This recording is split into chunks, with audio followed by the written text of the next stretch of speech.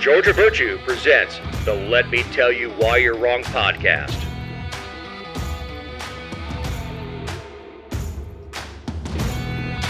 In episode 255, we have heavy metal on the roads, fees for profit, education requirements for state employees, a warden in hot water, and we have a riot.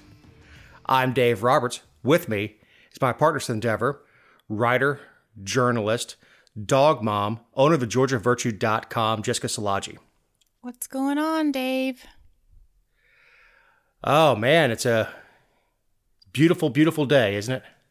It really is. It was not, so we were recording on Thursday. It was not as good as the day on Wednesday, but I don't want to get ahead of ourselves. So, yeah, today's beautiful too.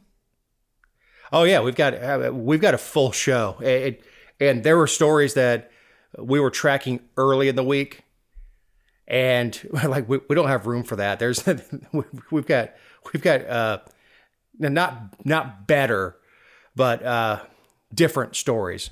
So stuff that we normally track, the normal politics of bills going through the House and Senate and things like that we track this time of year. But there was real news being made this week that we're going to cover. Yes, I can't wait. Can't wait. So we have mounting opposition to a bill allowing heavier trucks on Georgia roads. The conversation's not new, right? Like, I think it's just the bill that has once again, they always seem to go after the truckers in various ways. And a couple years ago, we talked about one where I don't remember what they wanted to regulate, but it went viral in like an hour, and it was so bad that the lady withdrew her bill the same day, if not the next day. But this is interesting because it's a bill that's proposed in the legislature, and it's the local governments that are, quote, rising up. Well, yeah, this bill would allow an increase of weight of semis to 90,000 pounds from the current 80,000 pounds, which is 5 tons for those who can't do math. Mm-hmm. But more. The limit is 80,000 pounds on the interstate. So this would only be done on state and local roads, which is interesting.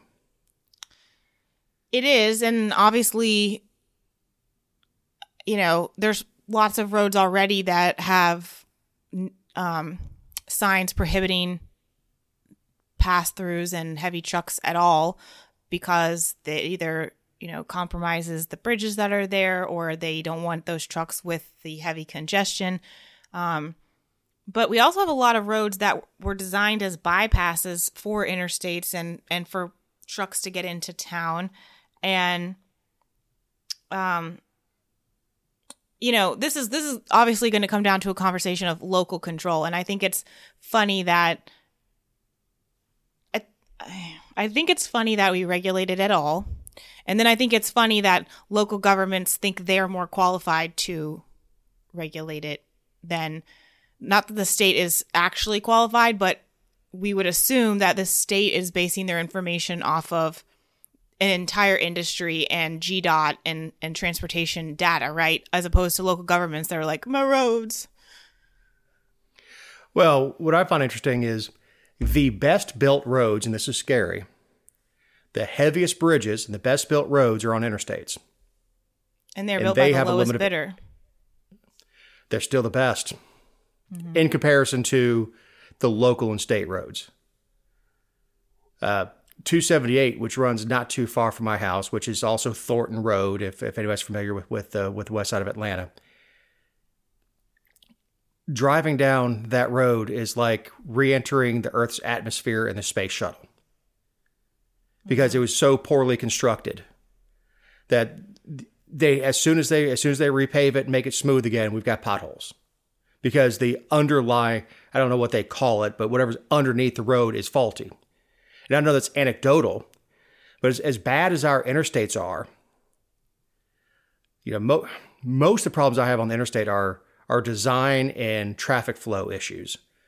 not so much the quality of the pavement.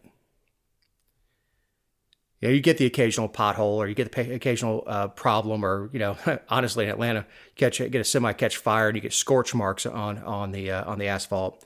Mm-hmm. But if the interstate system is saying, which is arguably the best bridges we have, 80,000 is the cap. What makes us think that our state roads, bridges, and local roads and bridges are going to handle another 10,000 pounds? I mean, I'm by no means a road expert, but I would also venture to say that there's probably an element of supply chain, trucking issues, shortages, the heavy regulations from the feds on, time they can travel. Like, there's so much that has gone into driving up the costs that perhaps this is I don't think that this, it sounds funny that I'm like quasi defending the state, but I don't think the state was like, let's brainstorm on how we can screw up local and state roads, because the state budget would have to fund any issues to the state roads. So, sure. And my guess would be that the intention for this law is short hauls from, say the Port of Savannah to a railhead. It's not to move 90,000 pounds from Savannah across the country, right? All across the entire state, only using state roads. Because talk about inefficient. You could run 2 semis on less fuel it would take to stop at every stop sign, every red light, every roundabout to get on a state road from Savannah up to, Clayton. Mm-hmm.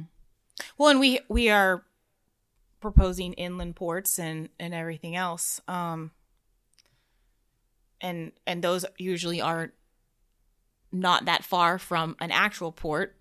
And it's where trucks move stuff from these ports to locomotive ports Yeah, railheads. Yeah, absolutely. Right. Yeah, and my guess is that's what it is. I think most of the sponsors on this bill are South Georgia folks.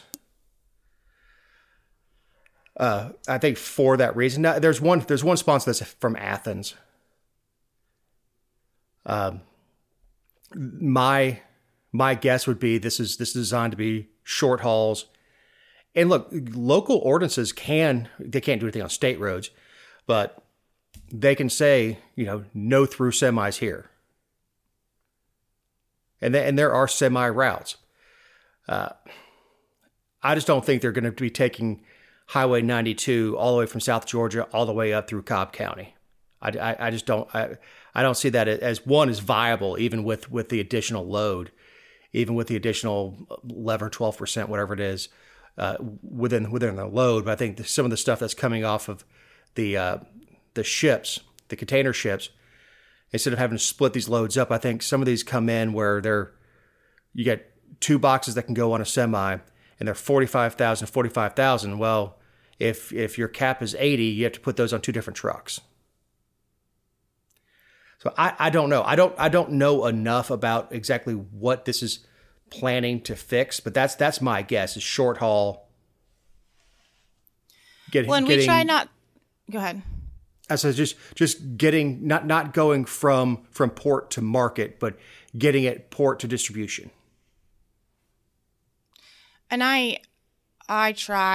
we try, whether it's from writing or on the podcast, not to wear people out with the same topic, but this is one that they were planning to have the committee hearing on the day we were recording. And so hopefully that committee hearing will shed a little bit of light on both sides of, why exactly this is necessary, but we can follow up and report back to people. Yeah, absolutely.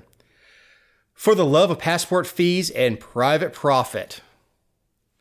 I mean, it's the same old narrative. We're just changing out the thing, what is being profited off of. But this is similar to like what tax commissioners have done in the past, that they have regulated away, and just people are creative as heck. But basically, there are Superior Court clerks in our state who are individually profiting off of passport fees.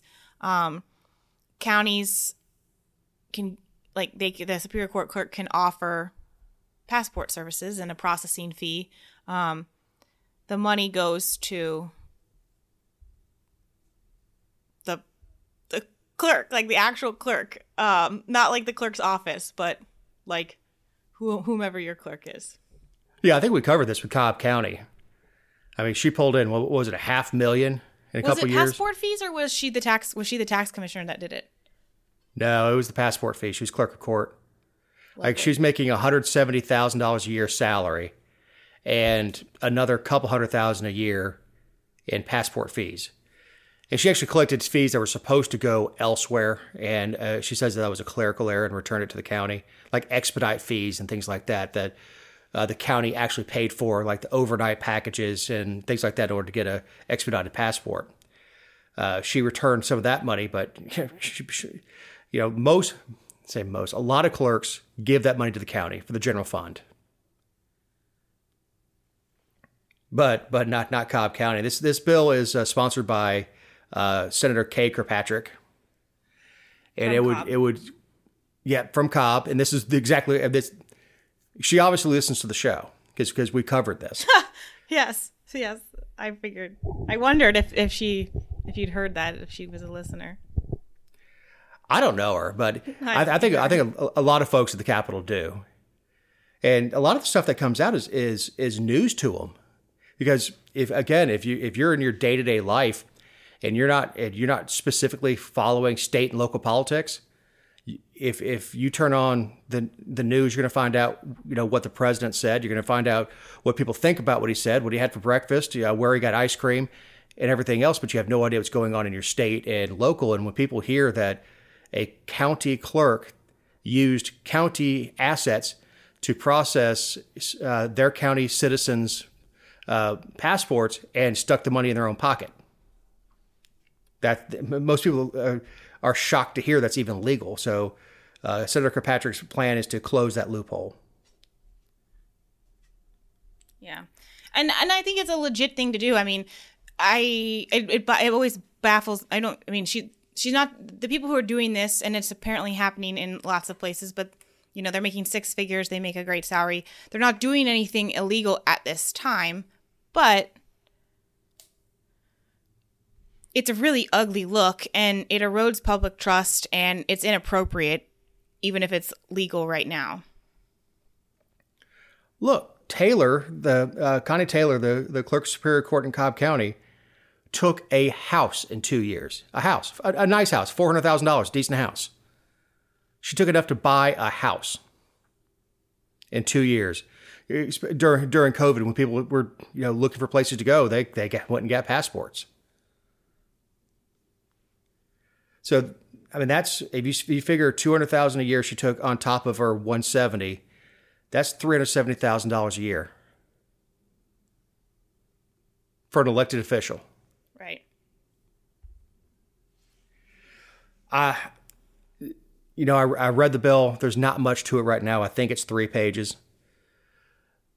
I'm sure it'll get folded in with something else, but I like the plan behind it.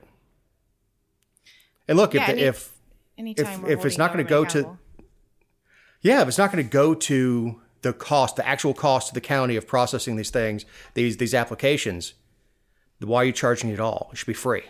Right. It's not the fee. It's where it's going. If you want to charge the $35 because you're using resources or time, I mean, I'm sure that a lot more people are applying for passports in Cobb County than in Bullitt County or Tattnall County, where some counties in South Georgia where the people have never been out of the country and they never want a passport. And, like the demand and stuff, like it's a resource thing. People will understand that as much as they'll be like, well, you're already here. What's the big deal?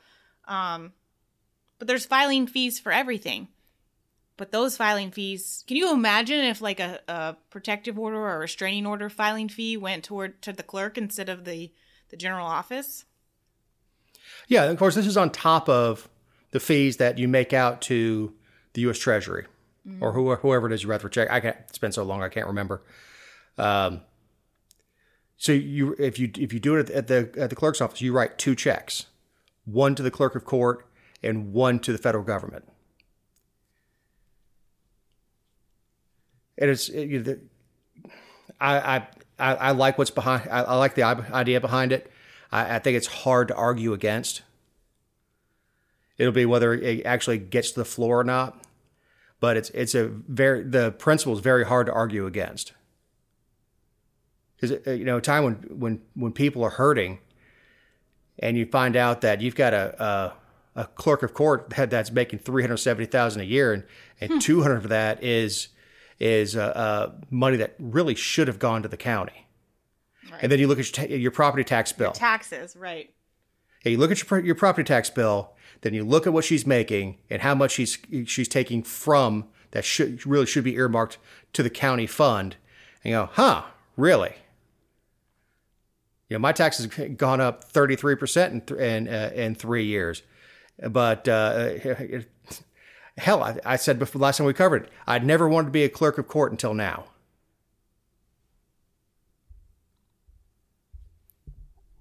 Because I'll start running sales. Get in before the end of the year, and we'll do it for 25. Lord. So there's a movement to cut college degree requirements for Georgia state jobs. Interesting. As if I'm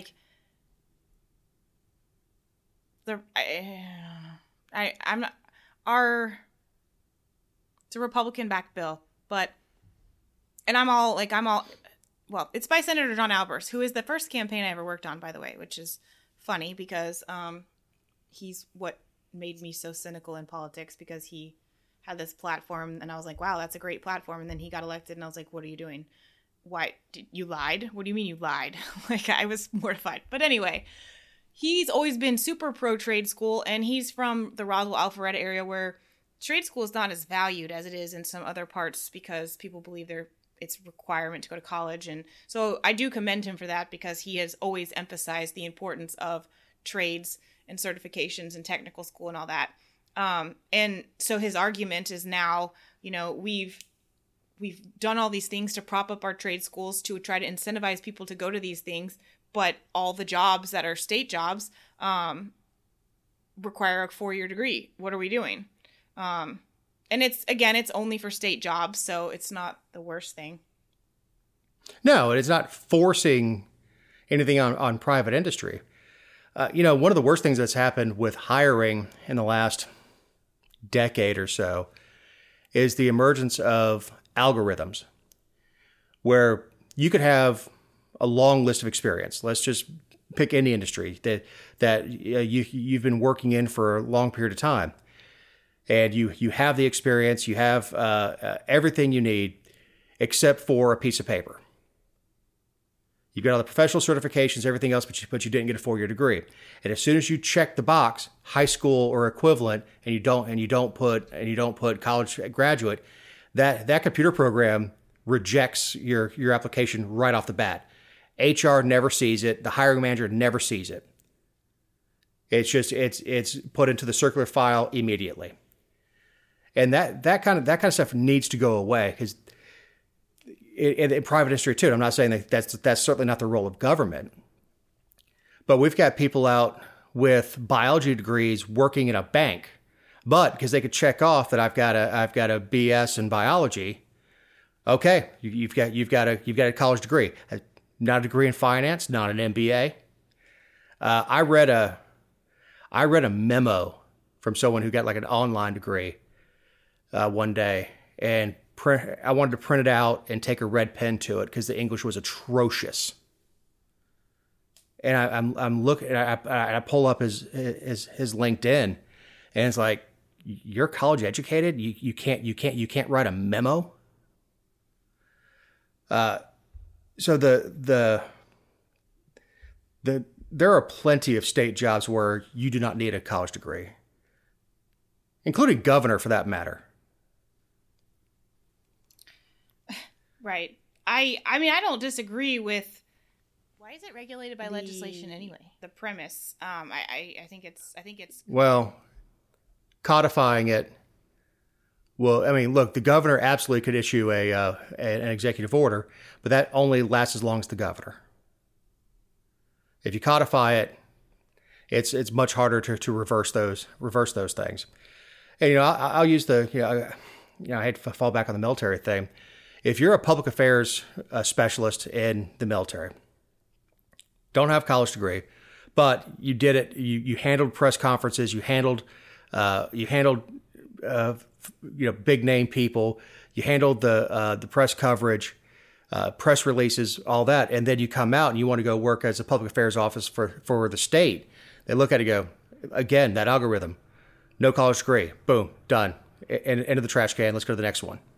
And even though this person may have 10 years experience working in a public affairs office and doing the job, that experience is just thrown away because there's no human being looking at these resumes. The old days of showing up where you want to work and going and talking to the hiring manager and introducing yourself, those days are gone. And if you don't fix them, on the state side, if you don't fix it institutionally and remove that requirement from that algorithm, hiring managers will never see these people, and we'll continue to have vacancies and wonder why we can't get them filled when these hiring managers and the HR managers are never seeing these applications.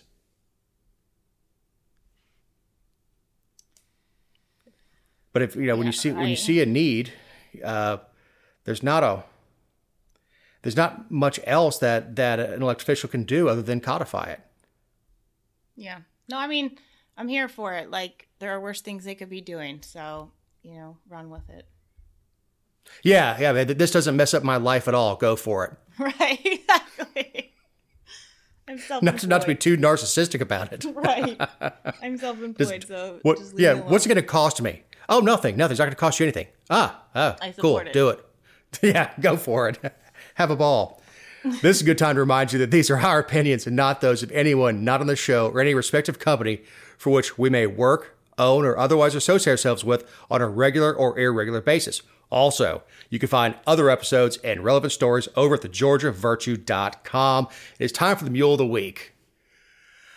I came across this one the morning that we recorded. Eastern Washington University. It's kind of going the other way with hiring. They're requiring prospective university employees to submit a diversity plan, how they're going to use their position. They're calling it a diversity response, how they're going to use their position and what they can do to support diversity. This includes janitors whose salary is between $35,000 and $39,000 a year. Now, I'm not demeaning the job. The job absolutely has to be done. But at that level, what can the janitor do to support diversity? I mean, mop everybody's floor? I mean, pick up trash from everyone? I don't understand what, in that role, what you're asking. And like I said before the show, even if you're teaching economics, if you're an economics professor, what do you do to support diversity? Teach economics, because that's what I do. If you're teaching African American female studies, and you're doing a course on Maya Angelou, that might be applicable of how you're going to handle that class. But when you're teaching facts, I don't know. That's why I've got him from this meal, Jess. Yeah, I'm with you. I'm with you. When you were talking about it, when you first brought it up to me, the first thing that came to my mind was like, these are things that you're going to put in someone's job application, in their personnel file that's subject to open records for eternity. And you're talking about people who don't know how to answer this or who might answer too honestly, or a lot of things. Also, it would be a deterrent. It would be a deterrent to me. Yeah, because I guarantee you there's other places to make money being a janitor or being a mechanic or I mean, the jobs at universities we tend to think of as professors, but a university is a city, and you need everything. You need every job within that city. You need mechanics to keep the university vehicles going. You need maintenance personnel. You need AC guys. You need electricians. You need all these guys. That honestly, I work in an industry. If I try to hire people, well, I need you to submit a statement on how you're going to support diversity at Dr. Cool. What? I'm going to go fix air conditioners and then go get paid. That's it. I mean, it'd be more stark to me if I found out that somebody was charging people differently based on age, sex, religion, race, or anything else. That'll get your butt canned working for me. But to ask up front, no, it's ridiculous. Again, there's so many people hiring for that tier of job. Just go somewhere else. You don't need to work for the university. I can't imagine that in Eastern Washington, there's nobody that needs a floor mopped, that nobody needs the air conditioner fixed or heater fixed, more likely in Eastern Washington. All right, Jesse, let's get to the meat of the show, because South Georgia exploded last week. It did, because the warden at Smith State Prison in Glenville in Tatnall County was arrested by the GBI. And it was so wonderful. Yeah, and when I first saw the mugshot, what did I expect? Oh, he got popped for DUI, got popped for spousal abuse. Not that those are certainly not light subjects. But when I saw the GBI was involved, like, oh, this is going to be good. And of course, this is over the GeorgiaVirtue.com. Yes, we broke the story. We broke the story, and the GBI totally tried to steal my thunder, and put out a press release, which had like not even half the information that you can get on the GeorgiaVirtue.com. So, anyway, okay, so we have talked about in different capacities. We've talked about the Department of Corrections and the corruption and the issues at Smith State, in particular in Tatnall County, and how there was a multi-million-dollar contraband ring operating out of the prison, and it spiraled into a botched murder for hire plot that was exposed when an innocent man who was 88 at the time was murdered in his bed. And then we found out that a delivery driver was also murdered as he slept next to his little young child. And then just recently, we found out more details about a former corrections officer from Smith who was also murdered in a neighboring county. So all these things that have come out, and this, I mean, the first murder was in January 2021, but we didn't really hear anything in court until September because, they only released a little bit of information, and it wasn't until the preliminary hearings after all of the charges and the investigation had kind of culminated that we learned that this contraband ring was operating, that there were pictures and videos and all this evidence to support hundreds of thousands of dollars weekly of contraband, designer clothes, jewelry, diamonds, drugs, cash, everything just moving in and out of the prison. And it was one of those things where you're like, okay, like I could understand how someone could smuggle a phone in or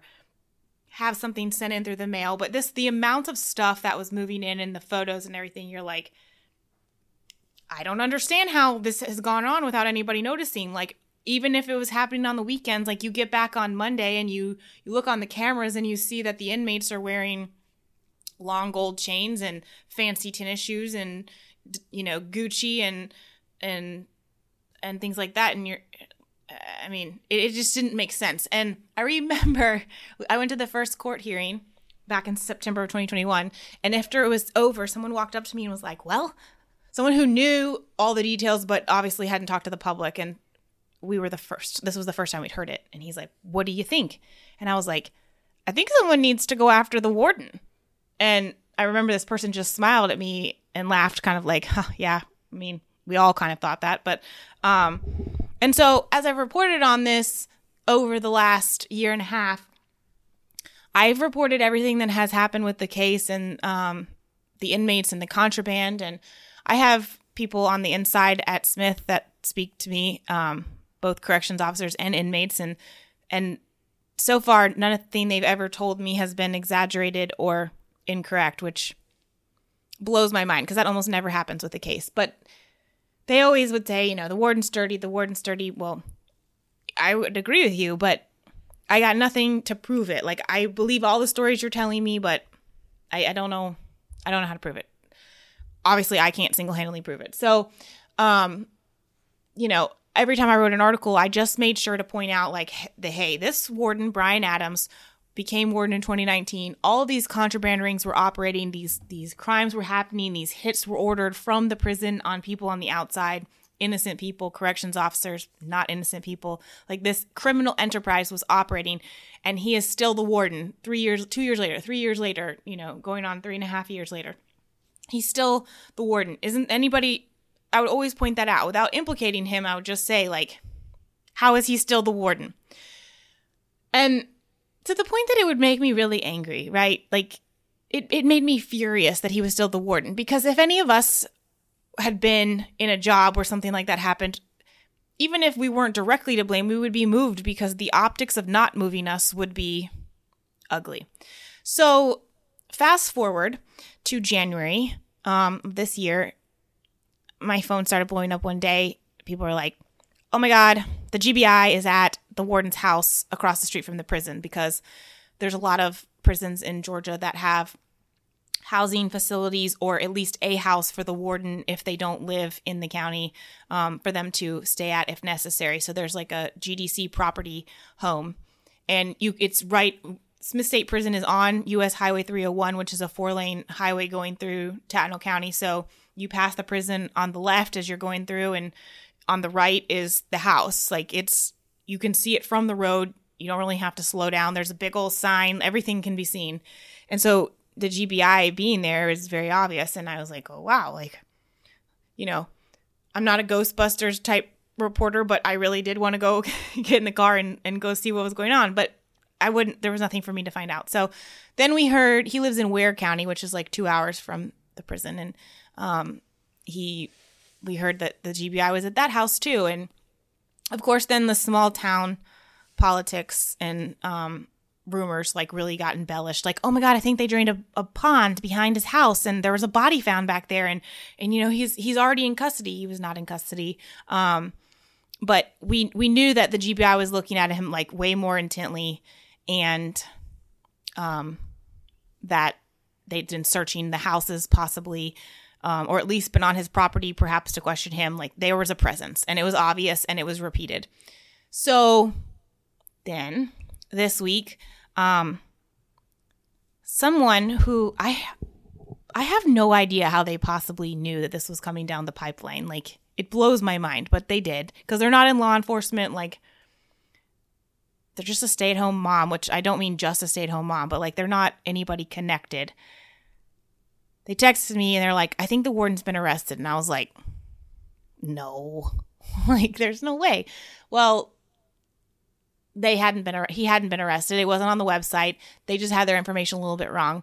That was on Tuesday. On Wednesday, it became pretty much all the GDC top officials had come into town. They were seen. They were in their vans and their SUVs, and they were all at the sheriff's office and trying to get him, I guess, to turn himself in. I don't really know the logistics of the details yet, but I say that long story in preface to say that on Wednesday, February 8th, Bryan Adams, who was the warden at Smith State Prison, was charged with bribery, criminal attempt to violate the Georgia RICO Act, violation of oath by a public officer, and false statements in writings, concealment of facts, and fraudulent documents, for political subdivision. So 4 felony charges that total like 40 years of max incarceration, upwards of like $30,000 in fines, possibly, depending on how much money he was allegedly bribed with or for. And he was booked into the Tattnall County Jail in a pretty little orange suit, and he had to stay the night. He bonded out on Thursday, which he should. I mean, everyone's entitled to a bond, but he had to spend the night, which I think is amazing and absolutely necessary because, you know, he's not above the law, and the rest of us would have had to spend the night. So, Dave, it really cuts like a knife. Yeah. I'm glad you put the middle name in there in the story, Brian Dennis Adams, so no one went out to. I didn't know Brian Adams retired from music. Right. Yeah, it sucks because when you Google him, that's who comes up is the musician. But well, no kidding. If you Google Dave Roberts, you're gonna get the L.A. manager, not me. I pretty much use all his tagging his name as Smith State Prison Warden Brian D. Adams on everything, so that if you want to know about him, he's going to come up on tags because I don't want him lost in the algorithm. But you know, it really is. It's too much to try to cram in this small, window of time that we have, because the story of what has happened in Tattnall County because of the prison system, but exclusively because of what has happened out of Smith State Prison. The damage it has done in the families and the destruction, to know that a person at the top was allegedly participating in, and then now that they're going to be held accountable in some form or fashion, is a way of justice of its own, because, like I said, all of this happened under his watch. If anything, let's just say he's not guilty of a criminal charge. He sucks at his job. But it obviously is more than that, because it went on, it continued to go on. It was easy for it to go on. They talked about it being easy for it to go on. The corrections officers have talked about how dangerous it is, how they didn't like him if they were on the up and up. Like, it's an entire broken system, and they just tipped over the king at the top for this little microcosm of a much bigger problem. But in this little pocket, they've tipped over a big problem.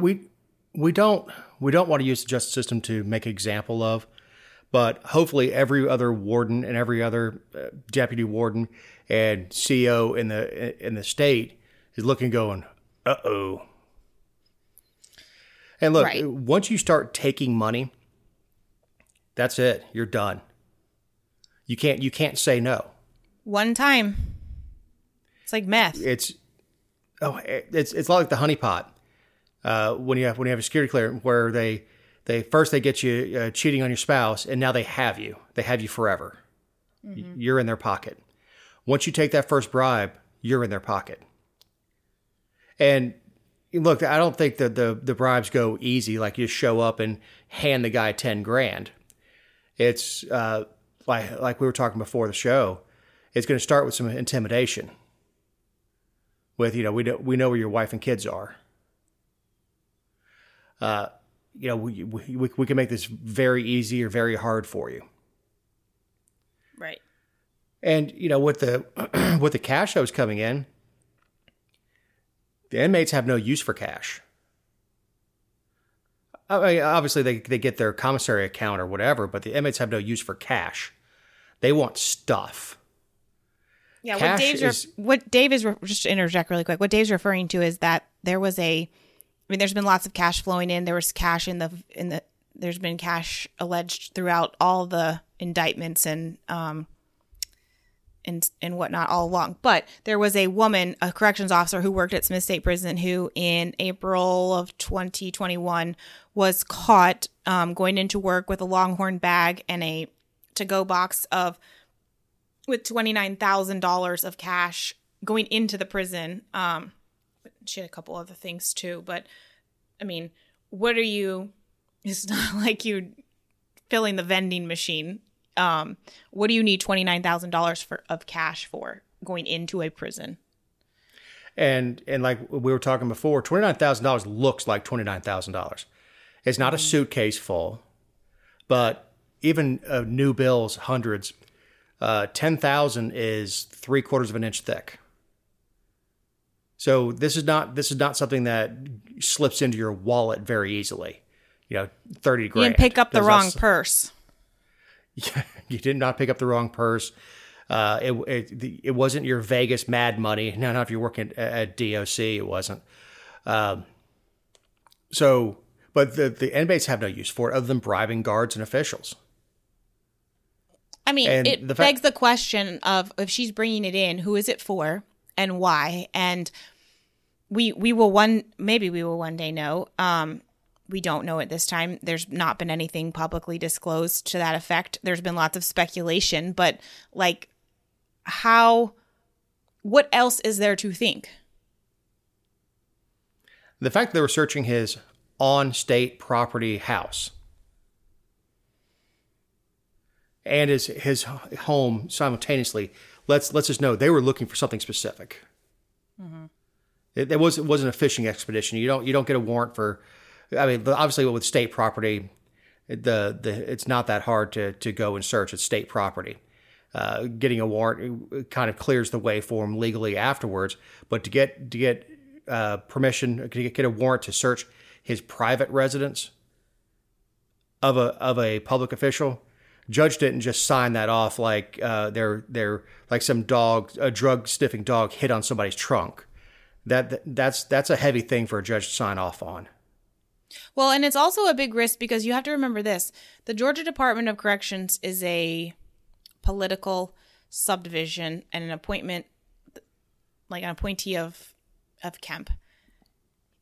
So is the GBI. You're talking about competing state agencies. And also the GBI and GDC work closely together in some capacities for the criminal investigations when they do have riots or when they have criminal acts that are committed in the prisons. They work hand in hand and share intel and stuff like that. So you're talking about agencies that work together and are now, I mean, the GBI has a job to do. GDC has a job to do, and they don't always do it. But I would venture to say that GDC very much thinks that the GBI has stepped on their toes and like you're all in our swimming pool over here. And the problem with that is that, like you said, it's not simple it was a risk for the GBI to do this. Like, you don't just go search a warden's house and a political figure, so to speak, or a powerful figure and come up with nothing. Like, you have to know there's something or be pretty sure there's something before you go. Yeah, the GBI doesn't just knock on doors with BS warrants. The GBI is not some rogue sheriff somewhere. There's not some rogue judge that signs off on any warrant that comes across his desk. Also, I'm pretty critical of the GBI, and I am not in this case because everything I've seen so far, they have dotted all their I's and crossed all their T's. So, So what you're saying is they should apply this standard to everyone. It would be amazing. I also think it has to do with, just as a side note, the GBI, the stuff when I really hammered them was with the officer-involved shooting that we talked about at length in Screven County, and that was different agents. They had a different special agent in charge.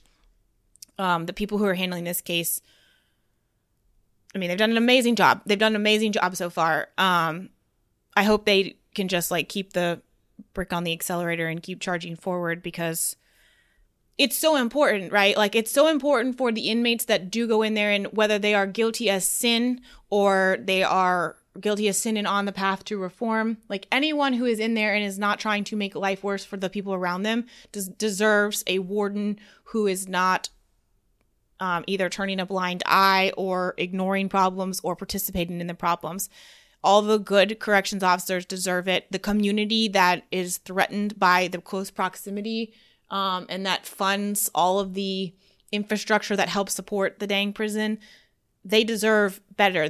And the state deserves better. We're all paying for him or any warden. They deserve someone on the up and up, and it's imperative to the system working properly that it doesn't work as it has. And I don't know who in the hell is going to want that job. I mean, you're walking into a mess. I mean, you're walking into an absolute mess. And speaking of that prison being a mess, Right after Yeah. we find out that Brian Adams goes to gets arrested. Riots break out, quite literally. So obviously, like, the GBI and GDC were in town all day, and if you don't know Tattnall County, you know why this was an obvious deal to some extent, or at least at a certain point. But if you've never been to Tattnall County, and you're from Metro Atlanta, you're like, well, I don't drive. I wouldn't notice a bunch of black SUVs or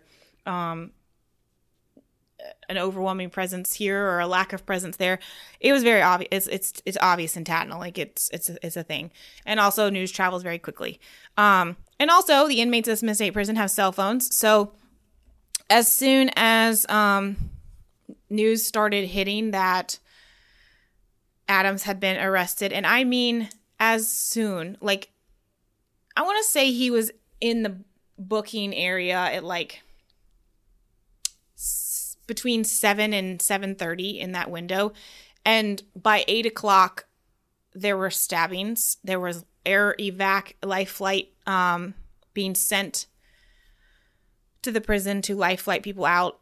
They were taking people out by ambulance. GDC took people out by van. Sometimes they do that for less serious injuries and also to avoid sending them out on EMS where there's a paper trail for some annoying, vexatious blogger to access them. But instantly, and I've racked my brain over why. Like, are they mad that their warden? Are some of them mad that their warden was arrested? Are they trying to do a power struggle over the gangs because perhaps one gang was being helped by the warden and another gang thinks this is an opportunity for a rise to power? Or are they just people who are monsters and don't know how to behave? I mean, it could be any of those things. That's all speculation. It could be none of them. But it was an extremely violent situation very quickly. Yeah, news travels fast, but I understand it only had to go up the road, literally, but it blows my mind that within an hour, they were trying to get it on lockdown, get the facility on lockdown, from him being in the booking area. It wasn't even public yet. Well, no other news source besides the Georgia Virtue even put this out, other than there were some fights, some medical situations, and they're on lockdown. That's it. That's the only news as of recording, besides the Georgia Virtue, that came out. That there were some fights, and as you were explaining to me, this prison was not designed to be maximum security. It was not designed for monsters. No, it was designed for medium security, not having to have there is a lockdown unit, but the prison as a whole is not equipped for that. And they're always short-staffed. They never have enough staff for corrections officers for the corrections officers to be safe, for the inmates to be safe and monitored, for the community to be safe. There's a reason that they say that at any time they could overrun the facility, and that the guards only are in control because they allow them to be. I mean, that is the mentality there. And if you know anything about the facility, it's easy to see how that could be the thing. What blows my mind and makes me irate, truly irate, is that because they're state agencies, I know this to be a fact because I've seen it happen at the local level. So I know that this happened. Like, it happened when the trooper was arrested. They let the Georgia State Patrol know that they were about to go arrest him. They give him a heads up, like it's just, quote, a courtesy, even though they're about to F him over. GDC knew he was going to be arrested. They did not call in extra staff. They did not send in the CERT team to be on standby status. They did not preemptively lock the facility down. They did nothing. And so then the news hits. It hits the prison.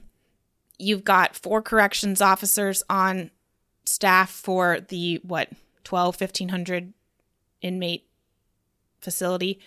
And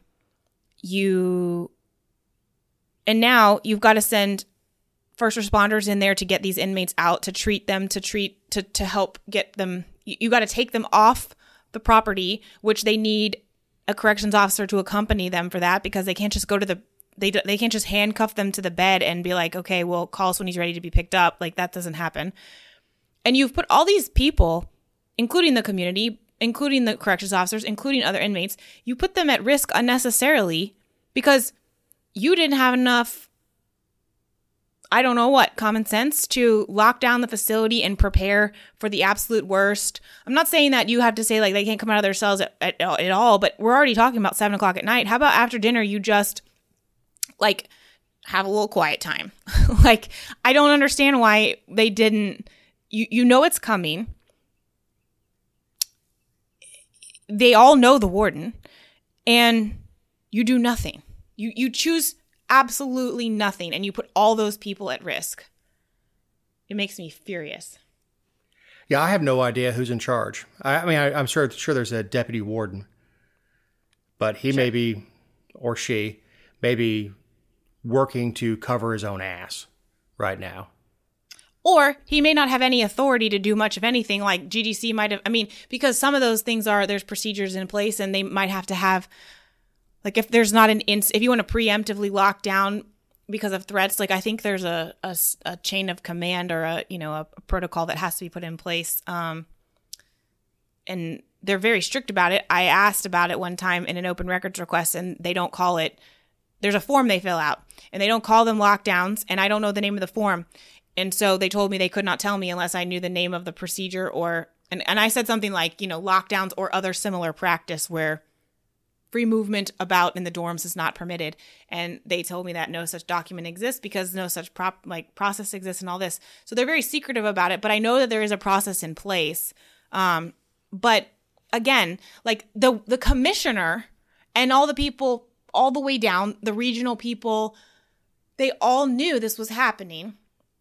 And they had, if not 24 hours, they at least had from the morning to the evening to prepare. You can't tell me that a prison can't quickly activate people because they don't have CERT teams at every prison. They have them regionally and they deploy them as needed. So why wouldn't you have them in the parking lot?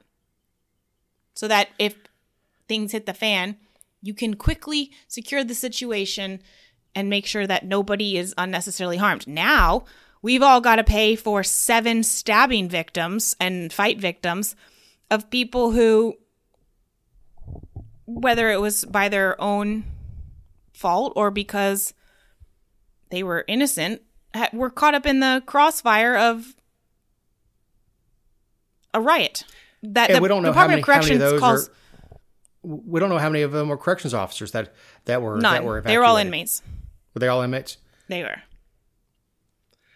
Yeah, the CEOs were like, let them fight it out, which I can't blame them. If there's 4 of you and all the, like at what point, and not all of them are allowed to be in the dorm at the same time. Like some of them have to be in charge of the door control. Like, I'm not making excuses, but like, what do you do? Right. Well, that building was never meant to house those animals. No. And that's just a fact. That building was never designed to handle those animals. I think they can lock down the pods, but they can't lock down the individuals because the way it's laid out. Yeah. I don't know other than the special unit. Mm-hmm. I don't know what the hell 4 guards can do. I mean, you can't go in there. You can't go in there with machine guns blazing and start mowing people down. And you don't have enough physical force. No, not legally. You don't have enough physical force to stop dangerous felons, many of whom have no hope of ever seeing daylight again. What do they have to lose? Mm-hmm. Yeah. What's the worst that can happen? And tell me how so let's say they call 911 because they need someone to transport. So let's say that an EMT and a paramedic show up and they come to the door and you let them in. But you don't have enough people to send them in with the EMTs to get them because it's not safe. So you leave the EMTs like behind a certain line. Like, how are they supposed to get the inmates out when they are in, you know? I mean, I just, it's so unsafe, and it was preventable. It was completely preventable. Somebody was like, are you sure it's preventable? Yes, I'm 100% sure it was preventable. You knew it was coming. If there's some sort of like, there's been times before where there's been riots at other prisons that were gang related because a high-ranking gang member stabbed and killed another high-ranking gang member. And so the news of that spread to other prisons, and they had to hurry and try to get them under control because the gangs were all fighting each other. You didn't know that was coming. I understand. They knew this was coming. Yeah, I don't know if they didn't expect the response or that the inmates would care. And maybe at the GDC level, they thought, the inmates don't care if the warden goes to jail. But yeah, that whole building needs to be blown up or put back to a medium security prison, and you need to put the animals in cages where they can't hurt themselves, can't hurt each other, and sure as hell can't hurt society. But I mean, the amount of contraband that's been flowing through that prison is amazing. Not in a good way. Yeah. Like I said, we could spend weeks talking about yes, GDC we could. and not even scratch the surface. So, but the new podcast highlight idea. Oh, trust me, Dave and I mean, Eric and I have talked about it for so long, and I'm like, but where do you start? And how do you, like, it's all so intertwined. You can't start and stop easily without just leaving people completely like in the middle of a sentence. Like, hey, we're out of time. We'll pick up next week. Maybe not. Maybe be on another tangent. Not sure. It's like an ADD nightmare, even if you don't have ADD. But the exciting part is that Brian Adams has been charged, and while, you know, he is innocent until and unless proven otherwise in a court of law, but his removal, because he was immediately terminated by GDC. They didn't do it before. They waited until he was charged. But the fact that he is gone from his post is a great step. And maybe there will be some changes. And now you're gonna have a sacrificial lamb go in there. Yeah. And because the first person to try to get that place straight is going to fail. It is. You can fail, but you have to try. Yeah. No, I agree. You know, they haven't done anything. We see it in sports where a franchise is so messed up, they'll bring in a coach knowing that his only job is to right the ship, and we'll find somebody else to get a winning record. Just right the ship. All right, Jessica, as we're running long, as we tend to do, because I talk too much, what is your closing thought? Just giving all the glory to God this week. I mean, I do all the time, but really, well, all the glory and then like an extra 5% to the GBI. To the GBI. My only thing is everything is built like crap now. My 2019 Ram is back in the mechanic shop because it's very difficult to fuel because it's got so many sensors in it and so many EPA things that go into fueling it that I can't get the fuel past into it. It takes half hour to put 5-10 gallons in it. So this is a 2019 with less than 60,000 miles on it. I've already replaced the air conditioning compressor.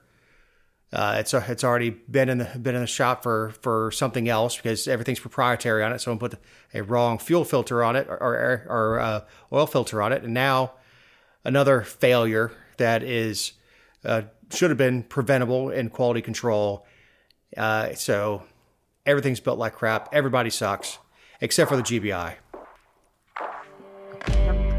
Wow. So on that note, big thanks to Eric Cumby, our editor. Jessica Salachi, my partner in this endeavor. I'm Dave Roberts. We'll talk to you next week.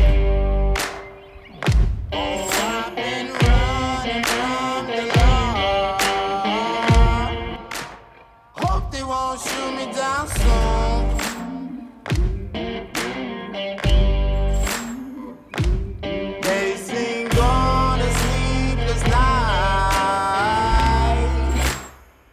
to catch me howling at the moon.